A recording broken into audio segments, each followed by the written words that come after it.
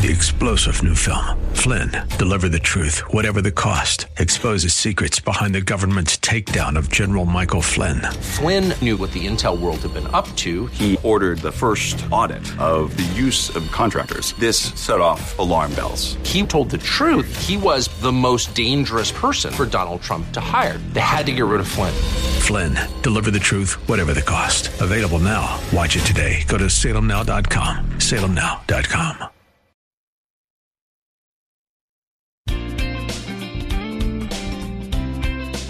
Welcome to Conversations with Cynthia. Cynthia Hiett is a Christian psychotherapist specializing in trauma therapy, couples, relationships, and personal development. She is passionate about your life and is here to encourage, teach, and inspire you to be your own best version. Find her online at CynthiaHiett.com.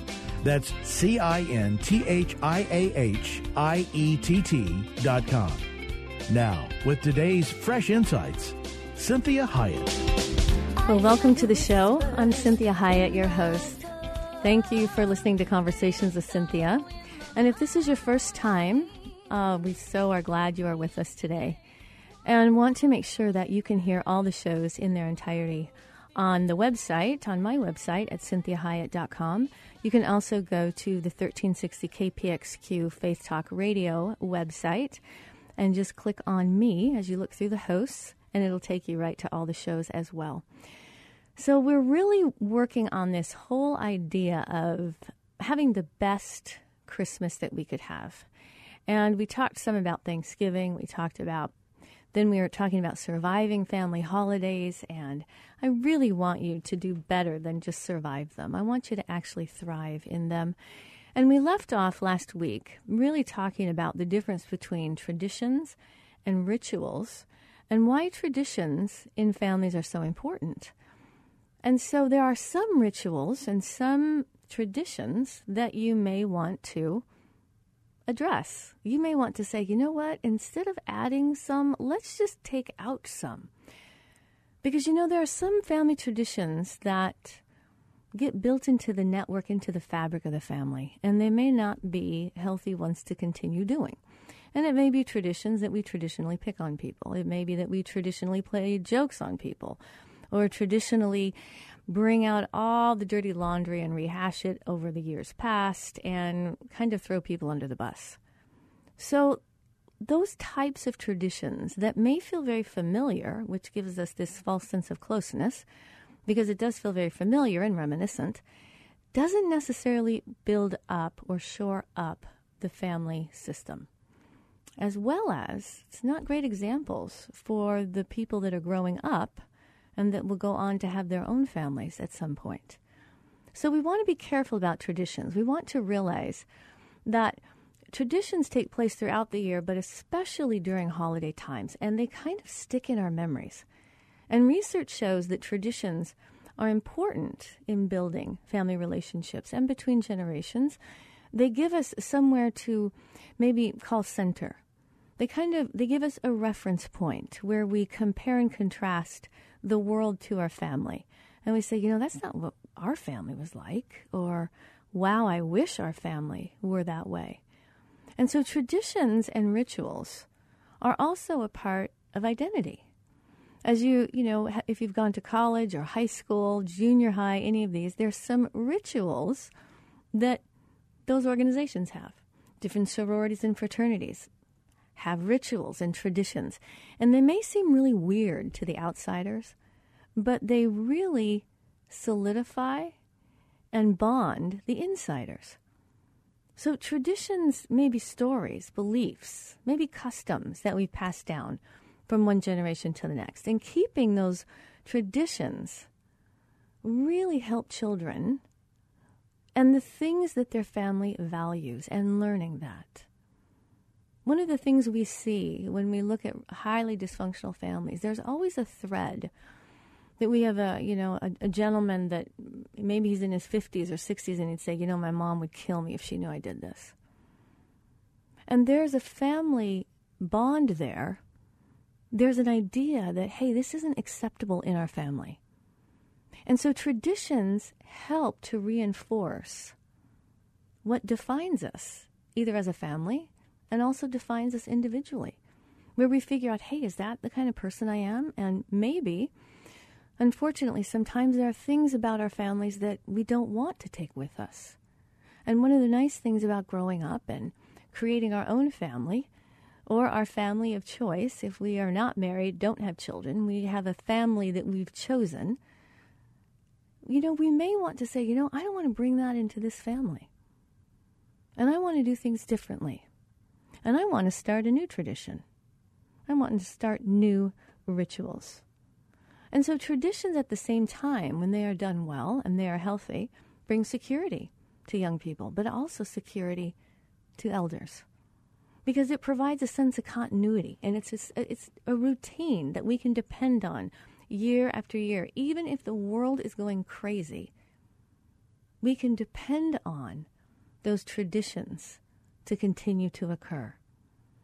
And these activities also help promote really healthy relationships between generations, especially when they're enjoyed and anticipated by everyone. It helps us tie together all those generations, reminds us of the past, helps us look forward into the future. And children really remember the special experiences that their family traditions brought them, whether it be toys or gifts or behaviors or stories, different foods that they ate. Maybe some families play football every Thanksgiving, or some families play football every Christmas. Some families play cards on Christmas. Some families do puzzles or other games. So these are important things that you want to do. You want to make these traditions memorable. And you want to take time to talk about those special things your family does and why it's important. One of the greatest family traditions that any family can use is on especially Christmas and especially Thanksgiving, before the prayer is said, that everyone goes around and says one or two things that they are very thankful for. And it's very encouraging to the rest of the family to hear these things. And it's reinforcing of the positives. And we're going to talk more about why positivity and that kind of mental attitude and spiritual set is so important as we go into the holidays. So traditions really help, and they have an incredibly powerful effect. And this is why it's so important that when we introduce new traditions, that we make sure every family member feels a part of that family. And it helps new family members to feel a part of the family, and that their identity is a valuable piece, which really goes to defining this family that we all share. And traditions and contributing a tradition helps family members really take responsibility for the family, that they own the family. And I don't mean own in a ugly, horrible, possessive manner. I mean that I participate, which means I'm committed, and I'm owning what I do. And I'm owning my investment in it. And I'm not just going to be the outsider that criticizes. So it also helps us manage feelings of loneliness and rejection from the outside world and from society. And it makes individuals with a strong self-concept, it makes individuals have increased self-responsibility and self-policing, which is super important. And we've talked about that on this show at length. That why aren't I policing myself? Why am I reverting back to a younger version of myself and requiring that my brothers or sisters or parents address my behavior in this setting when I'm a grown adult? Why aren't I showing up as a grown-up to this particular event? So when we look at this, there are some things that we can do that help to create traditions. And there are questions. These are very helpful when you're getting to know new people in your family, or you're getting to know the people in your family maybe you haven't talked to very much that year. And so ask family members as you're sitting around the table, and the reason I'm going to give you some of these questions is many times it's helpful to guide the conversation, especially if you have a mixture of people that might not share all the same value system. It's helpful just to get to know people in a very non-judgmental way, that we're not trying to decide what's right or wrong, but we're at least guiding the conversation so that people participate and we stay away from hot topics that have not ever yet been worked out. And certainly Christmas dinner and Christmas Day is not the time to work on family issues. So here's like about 10 questions that you can ask your family. This is really helpful when we're doing this on a generational level. Ask them what their favorite songs are, favorite books, favorite movies when you were young. It's very helpful for young people to hear the movies, the books, the songs that we grew up with and why they were meaningful to us, why they were helpful. Ask people, what were your hobbies when you were young or when you were a teen? And are they the same now? Did that hobby come with you or did you get a new one? And when you really engage in these questions and you're more open-minded, you're just getting to know someone instead of coming in with a preconceived notion of judgment, of just saying, what if I just pretended like I'd never met this person and I'm going to get to know them for the first time? So ask each other, describe your childhood home. Now, I'm not always saying that you want to describe the content or the tone, because when we ask people what your childhood is like, we kind of put them in a quandary. They either have to exaggerate and make it better than it was, or it takes the conversation maybe in a direction that's uncomfortable. Where do we really want to talk about that and then fight about it when everybody starts disagreeing on that really didn't happen that way, or you always feel that way, or why do you have to bring that up again, or any of these types of things. So when we're talking about childhood, let's talk about things outside the family, unless it's positive, like a positive event. You had a good picnic one year. You had a wonderful camping trip sometime. Whatever those positive memories are, help to bolster up the family. Because remember, we're not pretending that the family is Leave It to Beaver. But what we do want to do is have some positivity. And the healing often comes from people just having a good experience of one another. It doesn't mean we worked anything out. But the more positive our experience is, the more gracious we are going to be if we do need to work out some things and some offenses. So ask your parents, why did you name me what you named me? What did you do for fun when you were a kid? Tell people how you met your spouse again. Tell that story. Talk about what made you the happiest when you were growing up. And this is a really fun one. How has the world changed since you've been a child? What's different? And it's amazing. I talk to some of my younger clients in my office, and I say, yeah, back in the 1900s, right? Because I can say that because I lived in the 1900s. So join me again in this next segment while we talk more about really making that day a very special day. This is Cynthia Hiett with Conversations with Cynthia. Join me on the other side, and we'll talk more soon.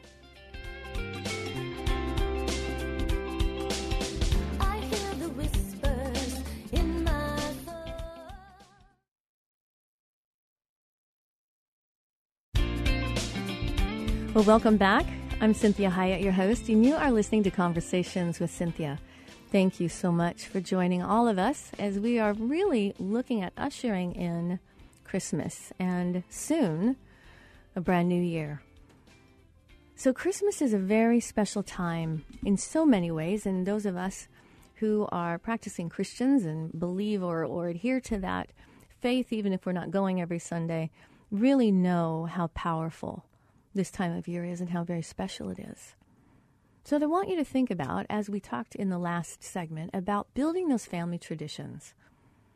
And that family traditions really don't have to make sense to anybody other than the family, okay? You don't have to justify them. The only time I would ask you to justify a tradition is if it were harmful, if it were not positive, if it didn't leave people better than the way they came. So let's talk about the greatest gift that you could ever give. And that is gratitude. That's being thankful. It's just like Jesus. It's free. Gratitude is free.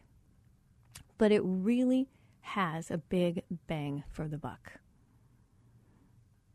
So when you think about generosity. I want you to ask yourself if you're a generous person.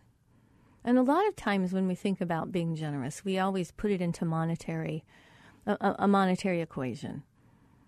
And what I want you to understand is Jesus really had very little money, but he was so generous.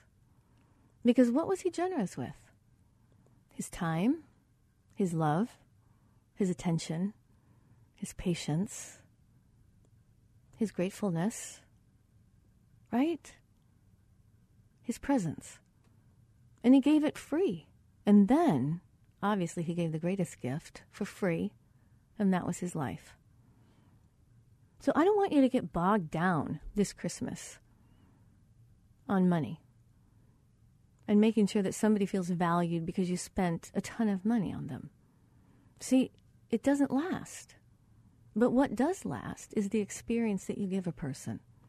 That's why Jesus, being gone now for 2,000 years or more, whatever, more or less, he's still just as poignant as if he were alive today.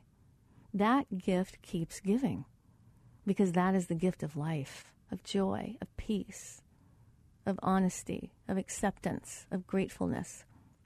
He's grateful for you. He's grateful for your love for him because it has nothing to do with whether you're perfect or not. So when we're grateful for someone, grateful for their life, it doesn't mean I'm grateful for every single thing that they do or everything that they're going to do or everything they've said or thought. It means I'm grateful for their life. So ask yourself, are you generous with your words? Are you generous with your emotions? That you're willing to be there with someone for a couple of moments and have a poignant moment.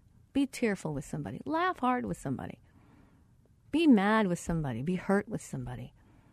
Are you willing to be accepting, even if what they have done is not necessarily acceptable? Are you generous with your acceptance? Because I tell clients every day, and myself, when I accept people, acceptance does not mean agreement. I can accept all kinds of things I don't agree with because I want to accept the person. So we put our faith in God and then we love his people. We don't put our faith in people and then love God.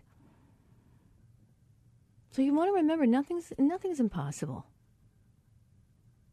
The problem is God does things his ways, not our ways.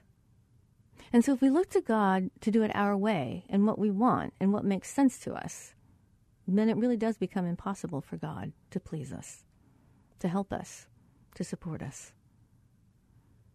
So we want to love generously. And I want you to know that liking somebody is a preference. Love is a mandate. God has told us to love his children, to love others as you would want to be loved. And so this is a mandate. Liking somebody, that you know what? Sometimes that's a choice, not always, not very often. I love a lot of people. I don't always like a lot of people, but I can love someone and not like them at the same time. Because not everybody, to me, is similar or likable or like me. I don't maybe have enough in common. Maybe we have very different temperaments, very different personalities. Maybe we have very different styles and tastes. And so I can still love them deeply, but not necessarily always like everything about them. So I want you to think about how important love is and why this holiday can be so painful for so many people. It really shows the epidemic of loneliness that we have in our world and in our country. With all the social media, with all the access that we have this deep-seated experience of loneliness. And we have a huge fear of rejection and judgment. So I say this to you so that you go to these events in Christmas. You go to these family events as well. Not looking through your eyes, but looking through the eyes of a compassionate witness that says, you know, if life is hard for me, it's hard for them too. May not be hard in the same ways. But they're just as afraid of rejection. They're just as afraid and worried to be judged as I am. They probably struggle with loneliness like I might struggle with loneliness. So we want to really look at this antidote that God has given us for all those feelings, and that is being generous with our thankfulness, our encouragement, and our acceptance. That we're generous with those things. So don't minimize what you have. Don't minimize what you have to give. What you have to give is a smile, a hug, a thank you. You also have the gift of forgiveness. That's worth $1 million or more. So you can give forgiveness. And listen, forgiveness doesn't always mean reconciliation. I have forgiven many people that I have not necessarily reconciled with. We may not ever be friends again because of the damage that was done. But I have no ill will toward them. And if I were to see them, I would be able to say hello to them. But the relationship was damaged to the degree that it probably will not be reconstructed. But I can give them the gift of forgiveness as well as myself so that we are free. So that I don't hinder that person's walk with God because I'm withholding forgiveness. See, many times we're afraid to forgive because we think we're then going to be committed to relationship and closeness. Relationship, closeness, and intimacy is always a choice. It's always a choice. But the love that God has given you as a gift, freely given you, is what He is commanding us to give to the world. So this is where it's so very, very important that you want to make things right between you and God first, between you and yourself. Then you can make things right with others, if they'll let you. Sometimes they won't.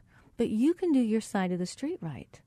That's one of the most powerful things you can bring to the holidays, is freedom. Is you being okay with you and you being okay with others, even if you don't like half or more of what they do. It's really not your problem. They really are God's problem. And we can love the unlovable. This is Cynthia Hiett with Conversations with Cynthia. Join me in the next half hour as we really talk more about this idea of generosity and that beautiful gift you have.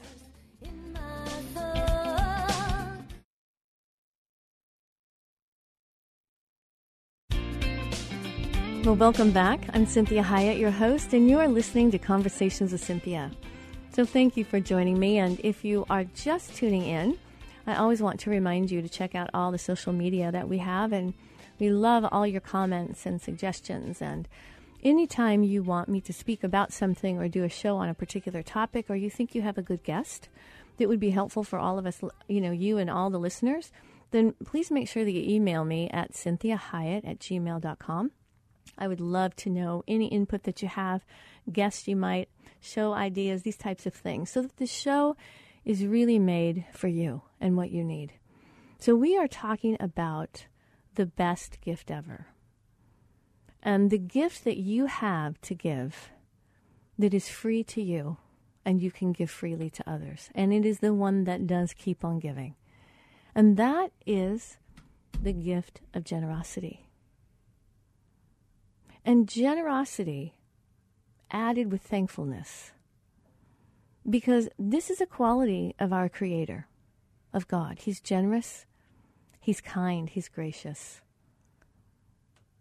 And so we want to think about this idea that what has happened in our society, we are thankless. We are without courtesy in so many ways. That is in some ways becoming a lost art. And some of that is because of political and social correctness, that we don't open doors for people. We don't even look at people. We act as if they aren't even there. And we've lost some of that graciousness of saying thankful, of being grateful to people in our lives, even if we're not always grateful for everything that they do.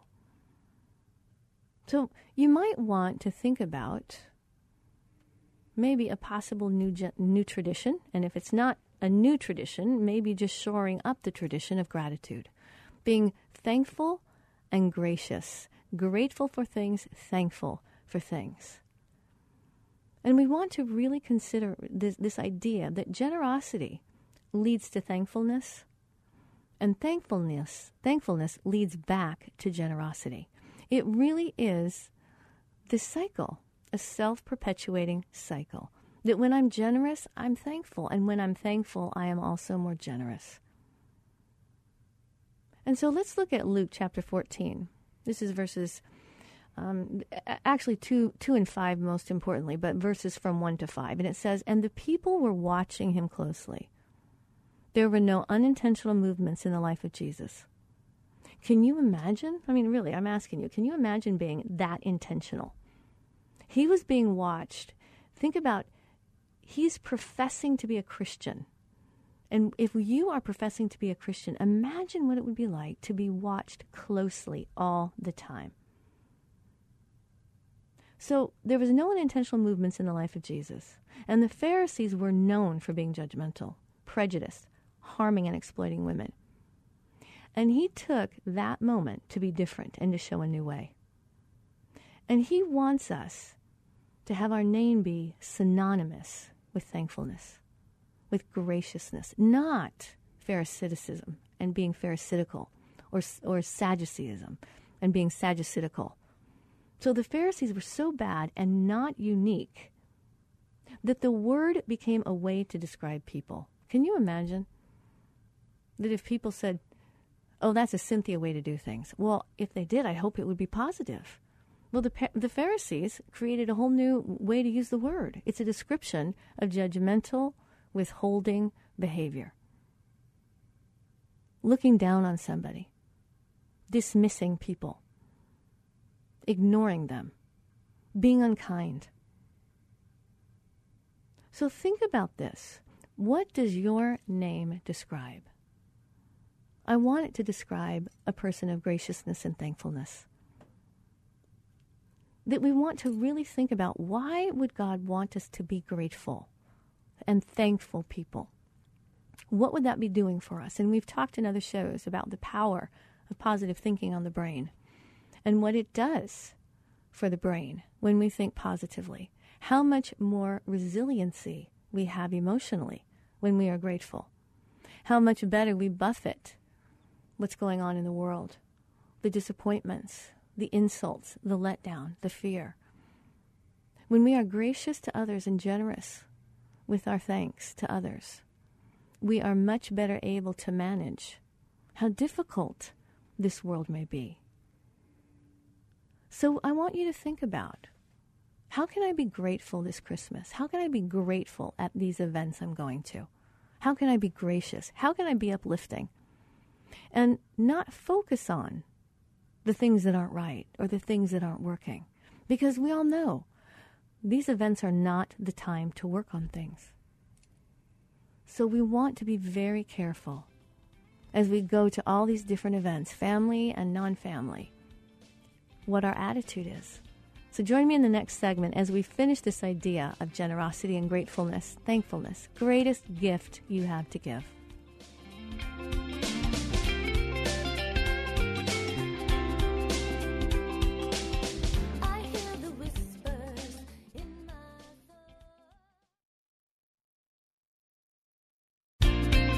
Welcome back. You are listening to Conversations with Cynthia, and I'm your host, Cynthia Hiett.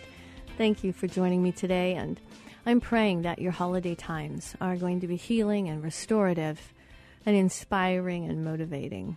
And if they're painful and difficult, that you find a way to hear the voice of God in the midst of all of that pain. And that you find that bright spot of love that He has for you. And that it's not over. And that when this is all over and we join Him in glory, we are going to have an amazing eternity. And many times for a lot of us, it makes it difficult to even think that's helpful. You know, when it's so painful here, when it's such a struggle, and we have people that maybe mistreat us, speak against us, steal from us, lie to us, maybe we're lonely, whatever the case may be, what we're talking about today is being grateful and why God would instruct us to be grateful. And one of the things I want you to really rest in and know is that God knows his humans, and God loves his humans. And God knows how he created all of us. He knows the machine of man. So he knows what works and what doesn't. And he knows that negative thinking, complaining, groaning, moaning, commiserating, going down the list of everything that's wrong, rehashing all those things, he knows that's like putting sand in the gas tank. And that's really important to understand, that it bogs everything down. It makes everything seize up when we do this in our psyche, and then it affects our overall body because it increases adrenaline, which is a very, very powerful drug for our body to try to absorb when we're upset all the time.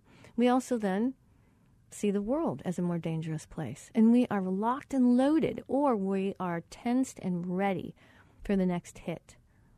I don't want you to go to these events that you're going to over Christmas, whether it be work or family or friends or church, whatever it is, already bracing yourself for how you know so-and-so is going to, well, that's what they always say to me. They never say hi to me.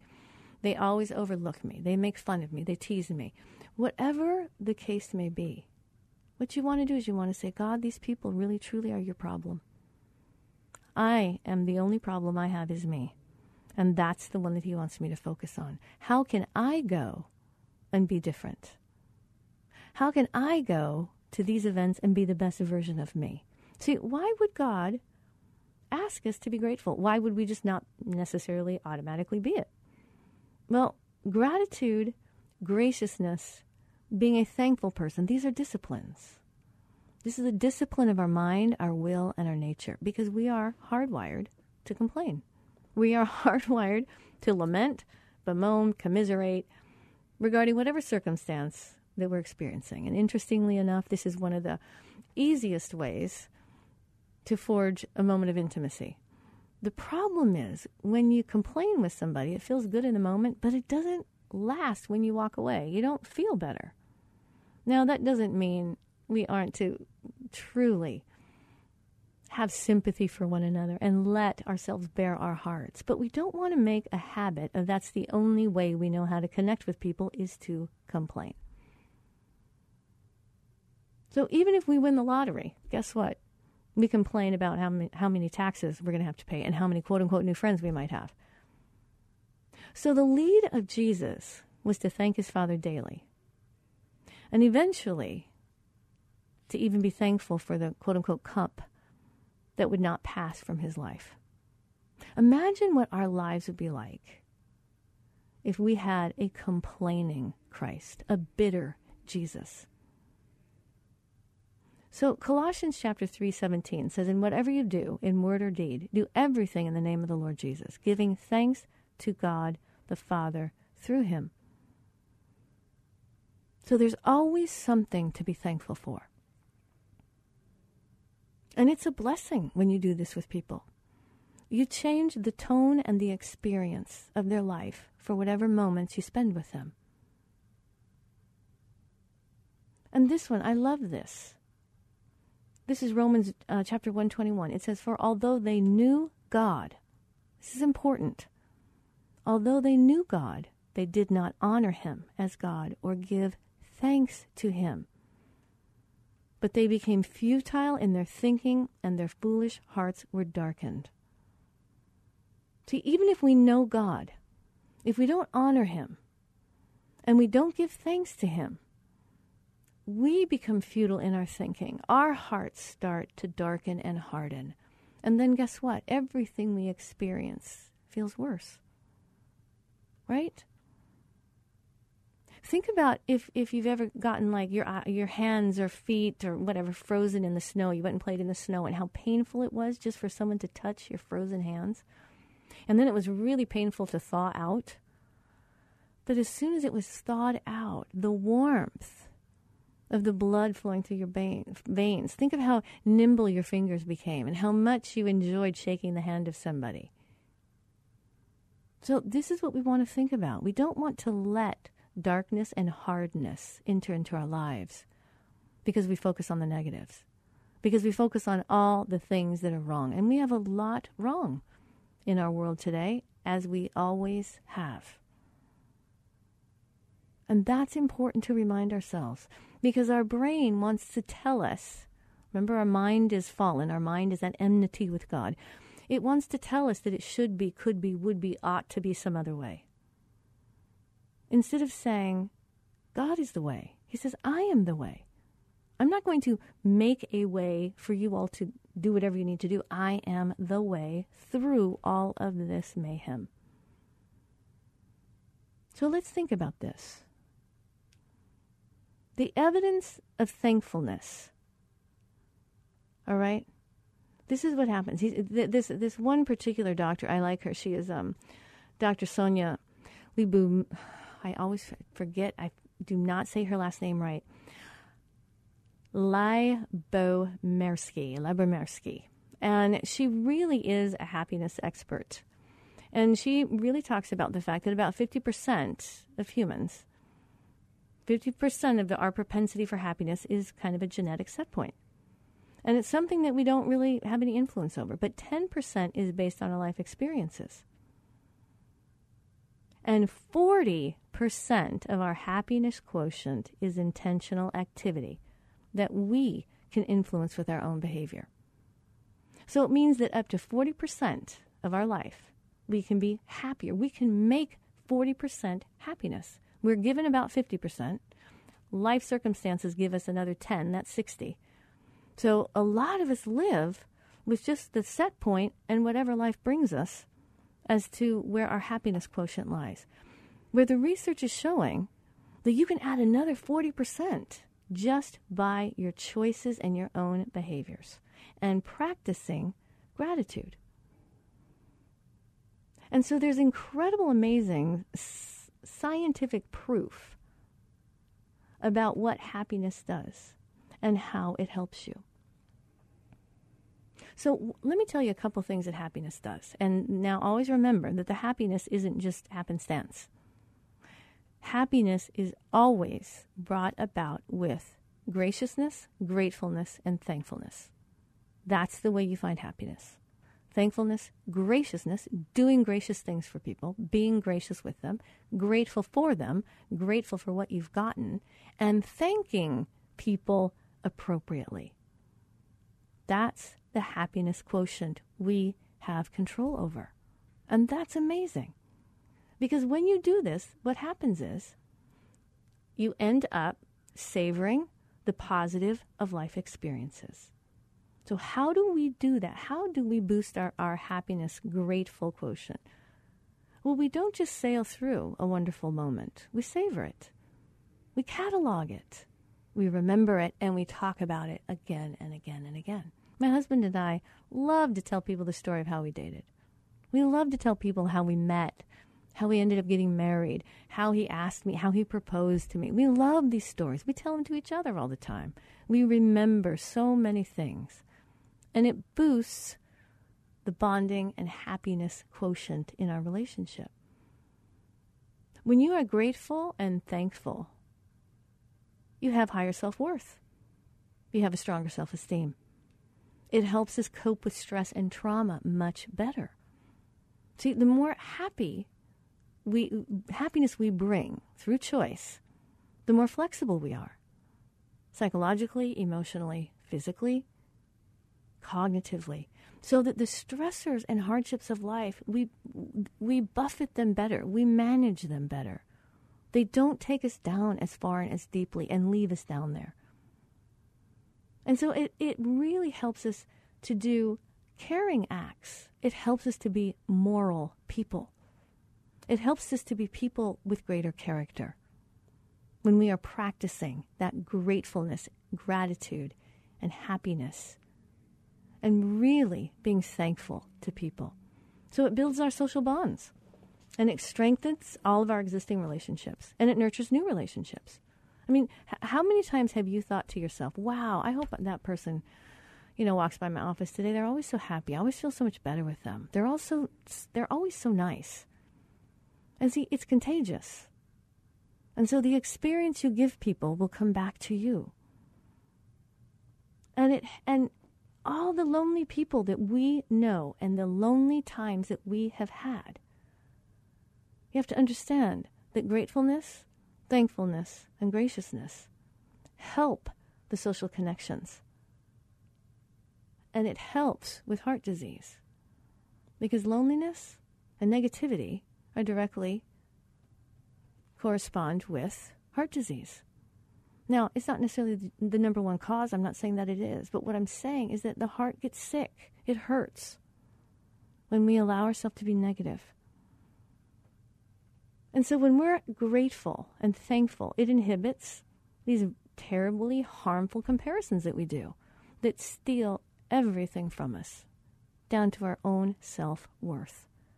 When we compare ourselves to other people and to the world, and we always walk around in a one-down position, that's when we're going to get that negativity and that inability to manage the hardships of life. When we practice this gratefulness, it helps us with anger and bitterness and greed. And it also helps us to thwart hedonistic behaviors. Like I said, we're more moral in our lifestyle, and we have greater character. So I want you to really give this gift of gratitude, of thankfulness, and make this a habit that you practice throughout the year.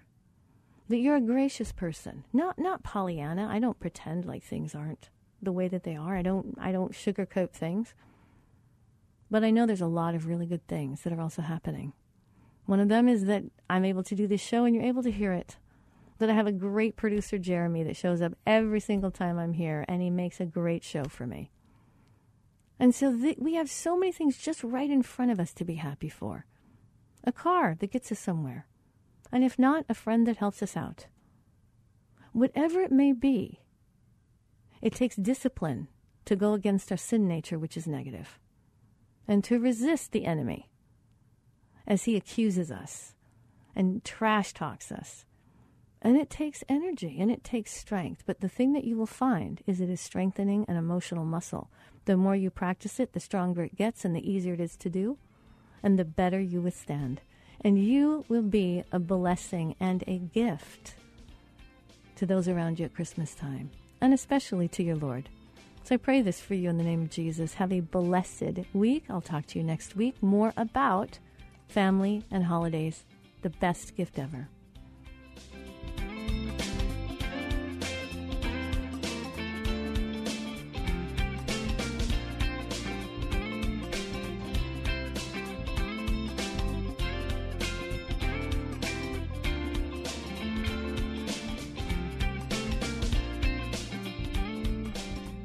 To hear today's program again or to share it with someone else, please go online, CynthiaHiett.com. That's CynthiaHiett.com. Follow Cynthia on Facebook, Twitter, Instagram, and LinkedIn at Cynthia Hiett. Until next time, remember, be your own best version.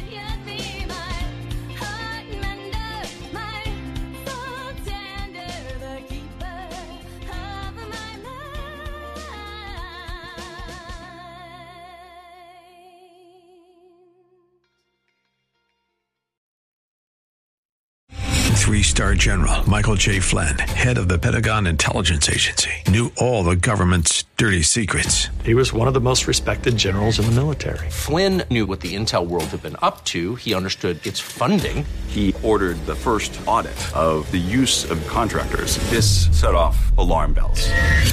The explosive new documentary, Flynn, Deliver the Truth, Whatever the Cost, uncovers the facts behind this scandal. Flynn told the truth. He was the most dangerous person for Donald Trump to hire. I find out the worst enemy that I'm going to face in my life is right here in America. They took my assessment and they wanted me to change it. And I was like, I'm not changing it. They had to get rid of Flynn. With in-depth interviews, archival footage, and never-before-seen personal records of the man behind the headlines. I just felt like I was drowning. Flynn, Deliver the Truth, Whatever the Cost. Available now. Watch it today. Go to salemnow.com. salemnow.com.